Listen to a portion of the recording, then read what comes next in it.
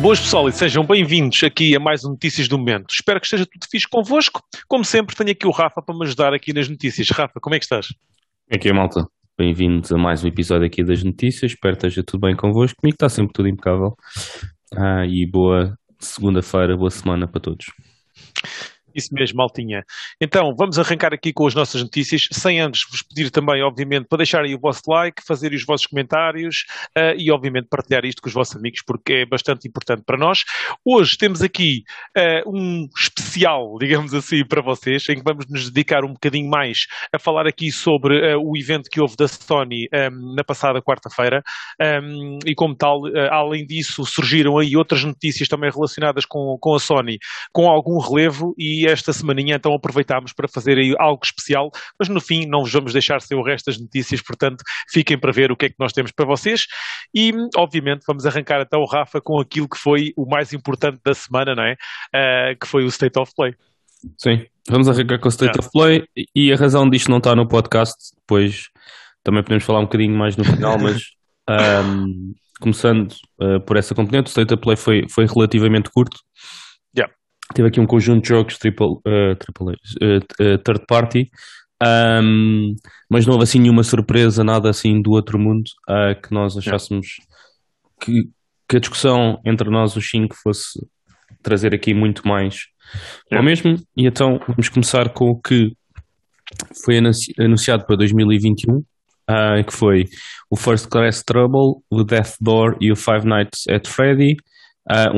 O First Class dia 2 de novembro, o Death Door dia 23 de novembro e o Five Nights at Freddy's dia 16 de dezembro, todos para PS4 e PS5. Para além disso, eu sei que, por exemplo, que o Death Door vai sair na Switch também nesse dia, eram exclusivos da Xbox e agora vai sair para as restantes consolas. Também em dezembro, também este ano ainda vai acontecer a beta do King of Fighters 15, que ganhou a release date e que já sabemos que será dia 17 de fevereiro de 2022 na PlayStation 4 e na PlayStation 5. Para além disso, outros títulos que foram anunciados para 2022 foi o Deathverse, We Are OFK, Bugsnax, The Island of Big Necks é um DLC com algumas alterações, Kart Rider Drift, Star Ocean The Divine Force e Little Devil Inside, todos para 2022. O único que tem data é o King of Fighters, como eu disse, dia 17 de fevereiro. Os outros é Spring e outros é 2022, Early 2022. Todos estes títulos são para a PlayStation 4 e para a PlayStation 5. Renato, o que é que te chamou aqui mais a atenção destes títulos todos e que achas que pode ser títulos que venhas a jogar? Olha, daqui o jogo que mais me chamou a atenção, ainda para mais, já tinha chamado a atenção, porque este jogo quando saiu na Xbox, eu lembro-me de ter falado logo convosco que foi um jogo que eu tive bastante interesse, que foi o Death's Door. Gostei do gameplay, é um jogo isométrico, portanto é daqueles que me chamou bastante a atenção e gostei também do gameplay, pareceu-me um jogo divertido dentro daqueles jogos que não devem chegar ali às 10 horas, mas que são jogos para passar o tempo, ok? São jogos funny, vá lá, mais para fun do que propriamente aqueles hardcore games, e gostei muito do que vi deste jogo. E obviamente que não tendo já há muito tempo que não jogo um jogo de cartas, e sempre gostei dos jogos de cartas, por exemplo, nunca tive Nintendo e um dos jogos que eu acho engraçado de Nintendo é o Mario Kart. Achei piada aqui ao Kart Rider Drift, principalmente porque é um free-to-play. E é daqueles jogos que a gente pode ter na consola para quando apetece fazer uma corridinha para descontrair, ir lá fazer uma corridinha.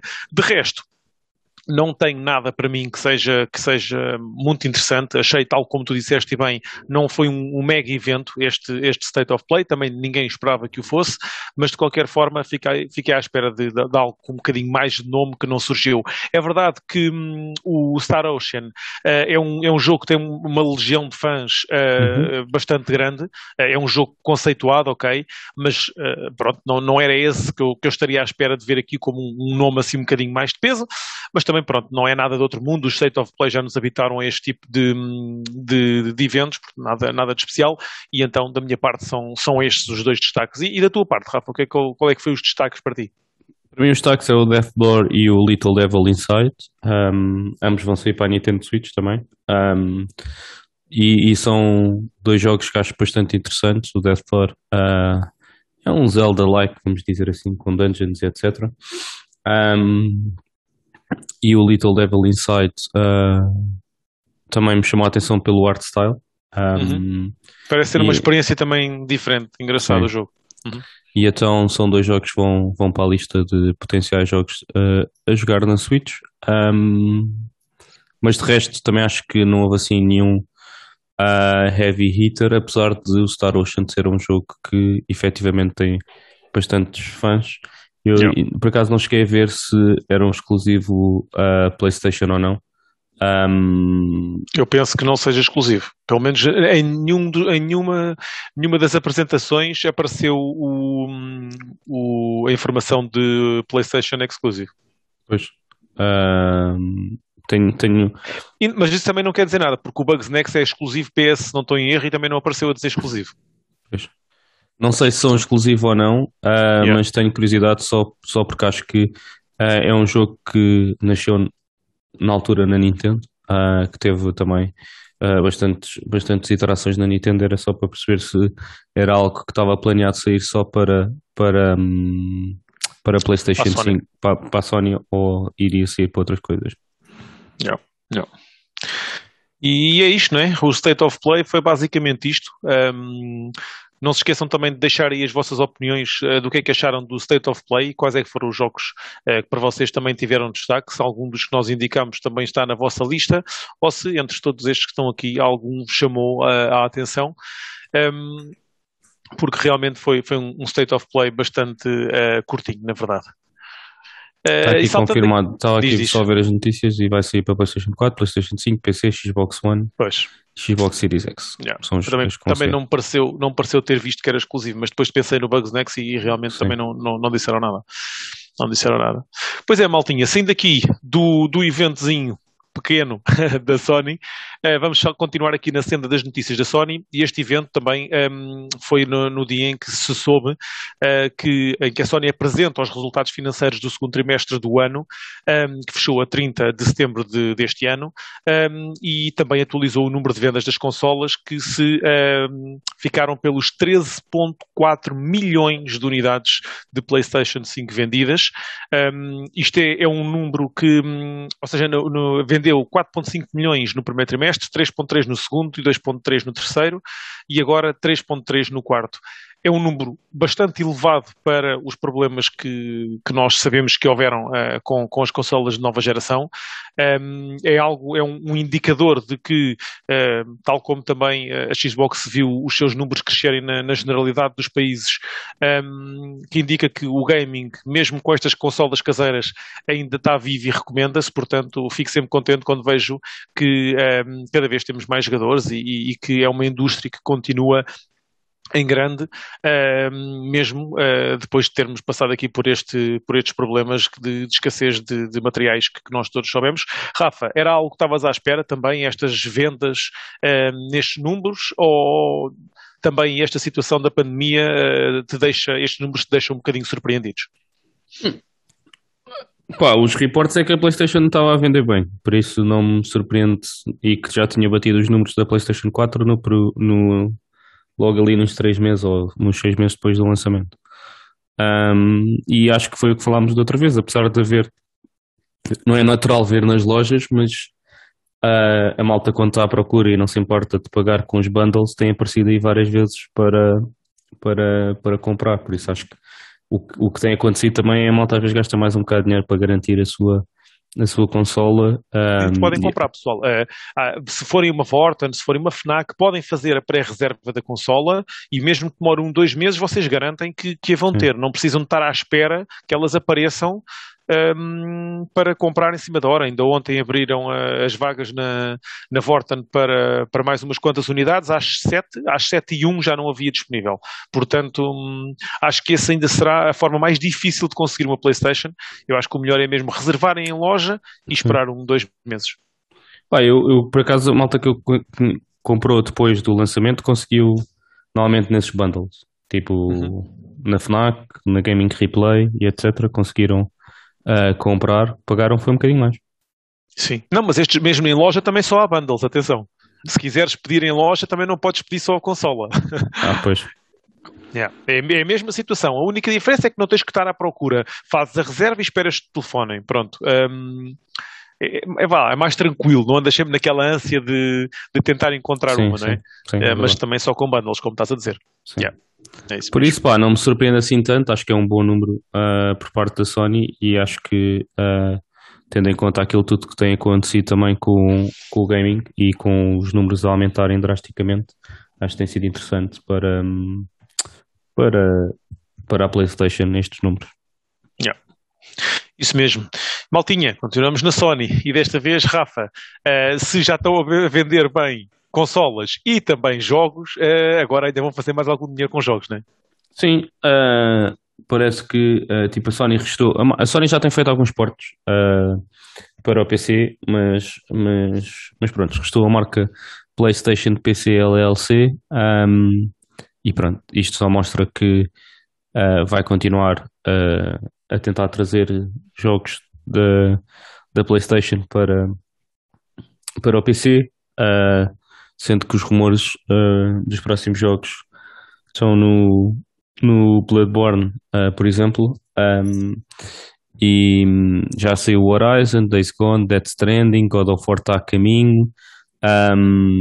As últimas movimentos também fala-se do Sackboy estar a vir para PC.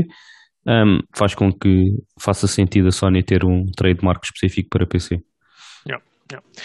E malta, se querem saber o que é que isto significa para a PlayStation, ou quais é que são as nossas opiniões de como é que isto vai alterar a dinâmica aqui da Sony, não fiquem à espera de mais notícias sobre isto agora, porque nós vamos depois debatê-lo mais à frente no nosso podcast e aí sim vamos ter aqui uma discussão mais alargada em que todos nós vamos dar a nossa opinião do que é que significa este forcing da PlayStation em levar os seus jogos para o PC e aí sim vão ter todas as nossas opiniões e ver a discussão do pessoal, que certamente será um tema muito, muito fixe.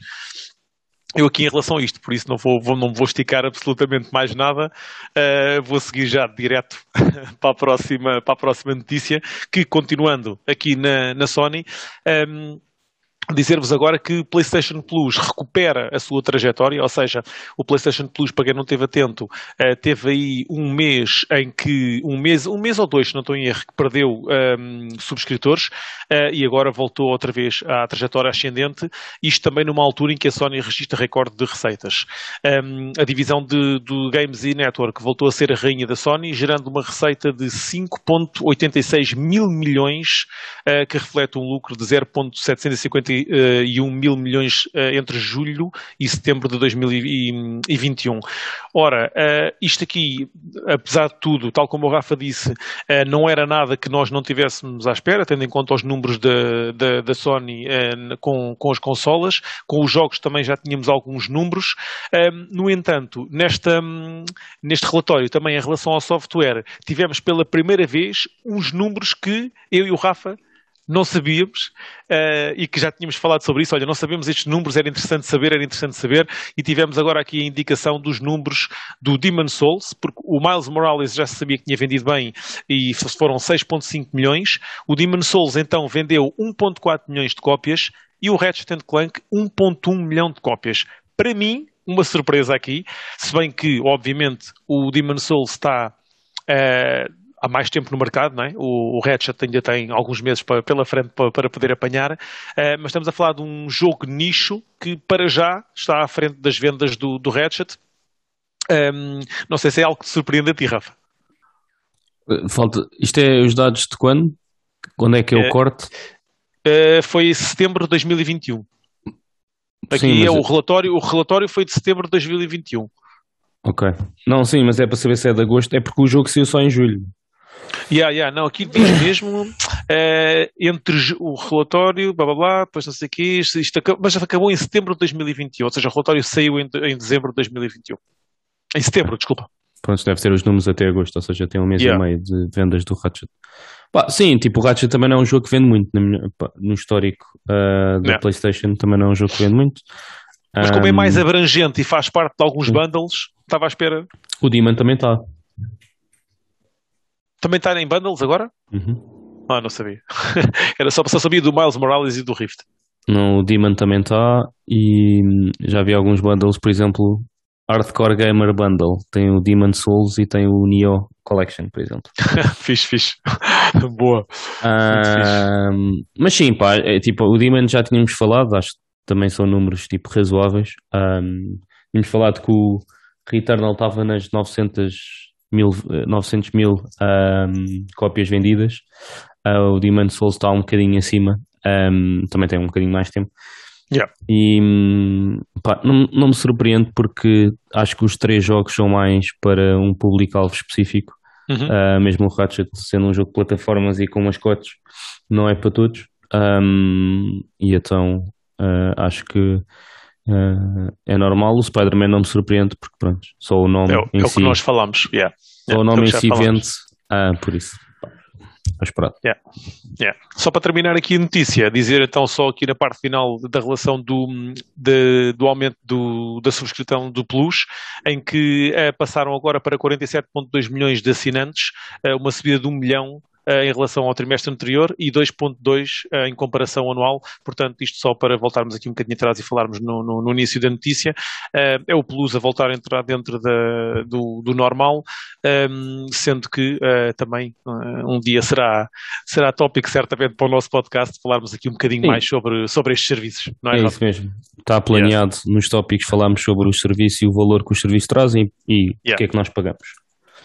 Exatamente, e o que é que nós valorizamos? Sim, vamos chegar à conclusão que é obrigatório. Basicamente é isso. Já tem aqui um highlight dos próximos podcasts. E Rafa, o que é que tem aí também agora? Falando um bocadinho agora mais para o gaming, não é? Sim, é falar que o Kena, a Sony está contente com os resultados do Kena.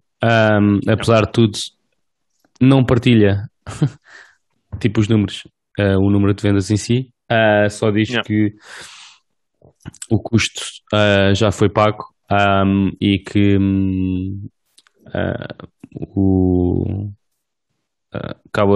vão continuar a trabalhar com o estúdio para novas coisas. E aqui nem é a Sony que diz, aqui atenção, até mesmo são os gajos do estúdio que dizem que a Sony já recuperou os custos que investiu por isso estar satisfeita com os números. E pronto, é fixe, mas era sempre bom estar acompanhado do valor, porque por acaso tenho alguma curiosidade. Não achas que será algo que vai estar dentro da linha do que aconteceu também com esta situação no próximo relatório de contas, os gajos darem esses números? Espero se que calhar. Sim. Eu não sei quais é que vão ser os números, não deve ser. Diria que se o Kena se vender 1 milhão de cópias já é tipo um sucesso para eles. Sim, concordo. Indie. Mas tenho curiosidade para saber efetivamente tipo, a atração que o Kena teve. A imagem do que também tive quando foi do Returnal, também gostava de saber os números agora aqui do Kena. Sendo que o Kena saiu nas duas plataformas, né? Por isso tem mais uma. É possível ter uma audiência maior. Sim. A exigência também é logo um bocadinho maior nesse caso. Sim. É isso mesmo. É isso mesmo, maltinha. Este foi aqui o especial Sony, em que nós juntámos aqui um número de notícias que saíram sobre a Sony esta semana e que realmente muitas delas acabam por ser interessantes nós debatermos um pouco convosco, mas obviamente não vos queríamos deixar aqui sem um rápido resumo de algumas notícias, também elas importantes, não relacionadas com a Sony. E como tal, antes de dar a palavra ao Rafa, eu tenho duas, acho que não vou entrar em conflito com os do Rafa, quase certeza. Uma delas é, e falando aqui no Returnal, que o Returnal introduziu os saves temporários e o Photo Mode, mais importante, que sem dúvida nenhuma foram os saves temporários, portanto, malta que esteja no Returnal, já sabem agora, se estão a fazer um save, querem parar o save e depois continuar a jogá-lo, já o podem fazer. Não gravam o save, ou seja, é um save temporário, vocês podem continuar a partir daquele momento, mas não vão poder continuar sempre. É quando continuarem, continuam dali.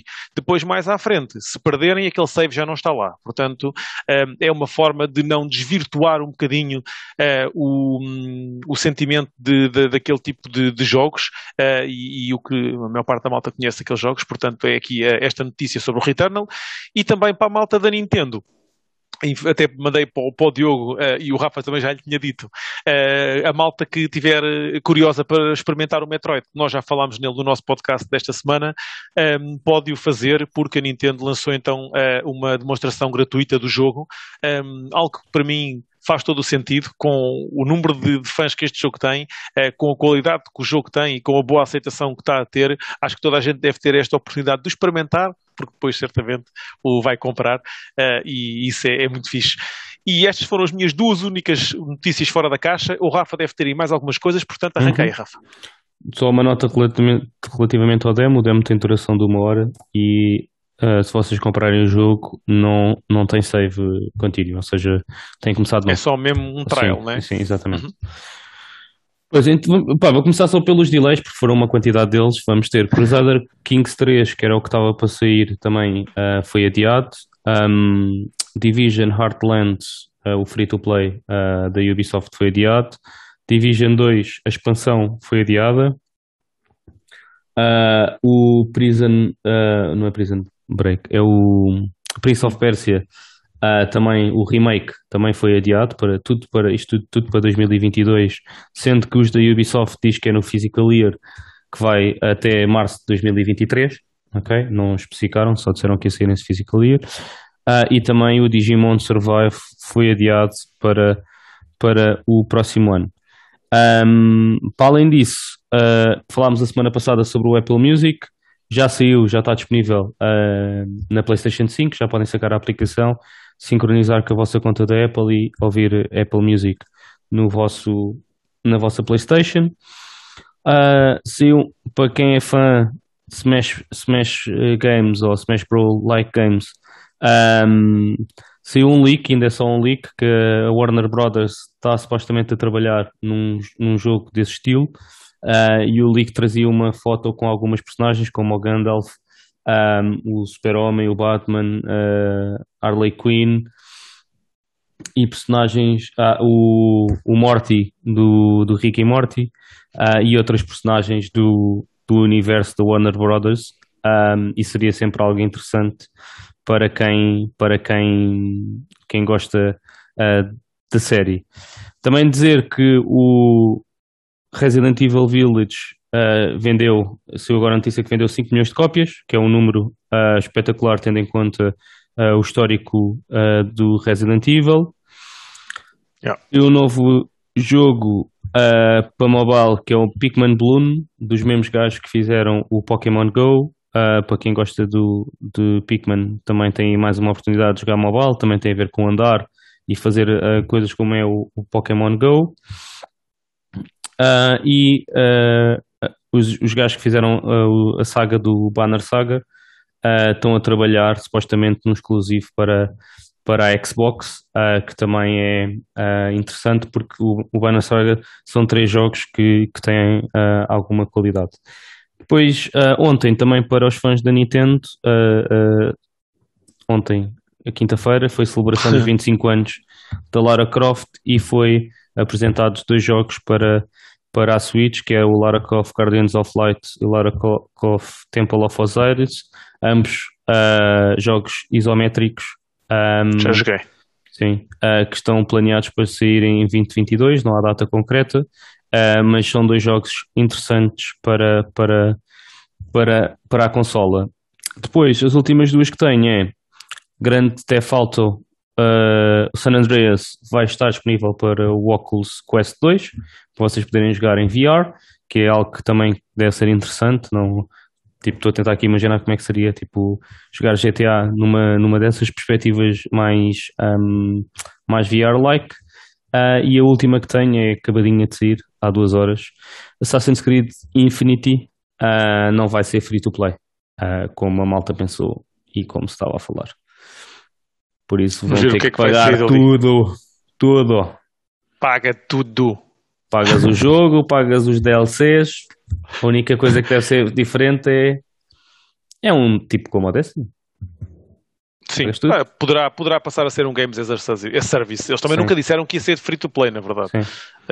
A malta é que, tendo em conta aquilo que eles tinham dito, partiu do princípio que iria ser um free to play por ser um Games as a Service, mas eles sempre se basearam mais no Games as a Service do que no free to play. Vamos ver o que é que vai sair dali. Sim, mas tem potencialidade para ser tudo pago, ou seja, o jogo e os DLCs, as expansões. A única coisa é manter o mesmo motor durante mais tempo, o que para eles ainda é melhor, porque tem menos custos. Isso mesmo. Queres adicionar alguma coisa? Ou... Não, só quero dizer para a malta ter atenção aos Loud Nerds, porque vi hoje de manhã que a IGN teve agora a sua review ao SteelSeries Artis 7P. Quase 6 meses depois de nós termos feito a nossa review, ok? Portanto, por acaso até vai de encontro àquilo que nós dissemos na review, mas é só para verem que a IGN demora 6 meses a fazer uma review 177, enquanto nós demoramos 2 dias. É impressionante, não é, pessoal?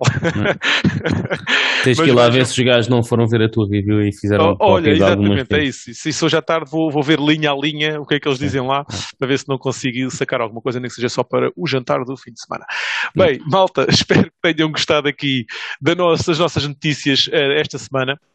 Um bocadinho mais centrado na Sony e que se calhar será algo interessante também para fazermos quando surgir um evento, seja da Nintendo ou da Xbox, que nós vejamos que não tem aquela projeção ou aquele conteúdo para nós pegarmos e debatermos no podcast, e então fazer um bocadinho isto, pegar nas notícias e utilizar aqui o nosso espaço das notícias para falar um bocadinho sobre os eventos de ambas as plataformas. Portanto, já sabem, se gostaram, já sabem o que é que podem fazer, deixarem o vosso like, deixar os vossos comentários aqui sobre as notícias que viram e também alguma notícia, como eu já pedi, que nos tenha escapado e nós para a semana pegamos nessa notícia e damos-lhe algum destaque. E é isso, malta, partilhem aí com os vossos amigos, ajudem-nos a chegar aí aos 300 subscritores, porque estamos presos aqui na casa dos 260 já há algum tempo. Partilhem aí com os vossos amigos, eles que partilhem com os amigos deles, para ver se realmente chegamos aí aos 300, que era mais uma meta atingida bastante fixe. Bem, da minha parte é só isto, desejar-vos então o resto de uma semana muito fixe e Rafa, da tua parte. Boa semana, malta. Aproveitem e não percam o próximo episódio, porque nós também não. Tchau, tchau, pessoal. Tchau, maltinho.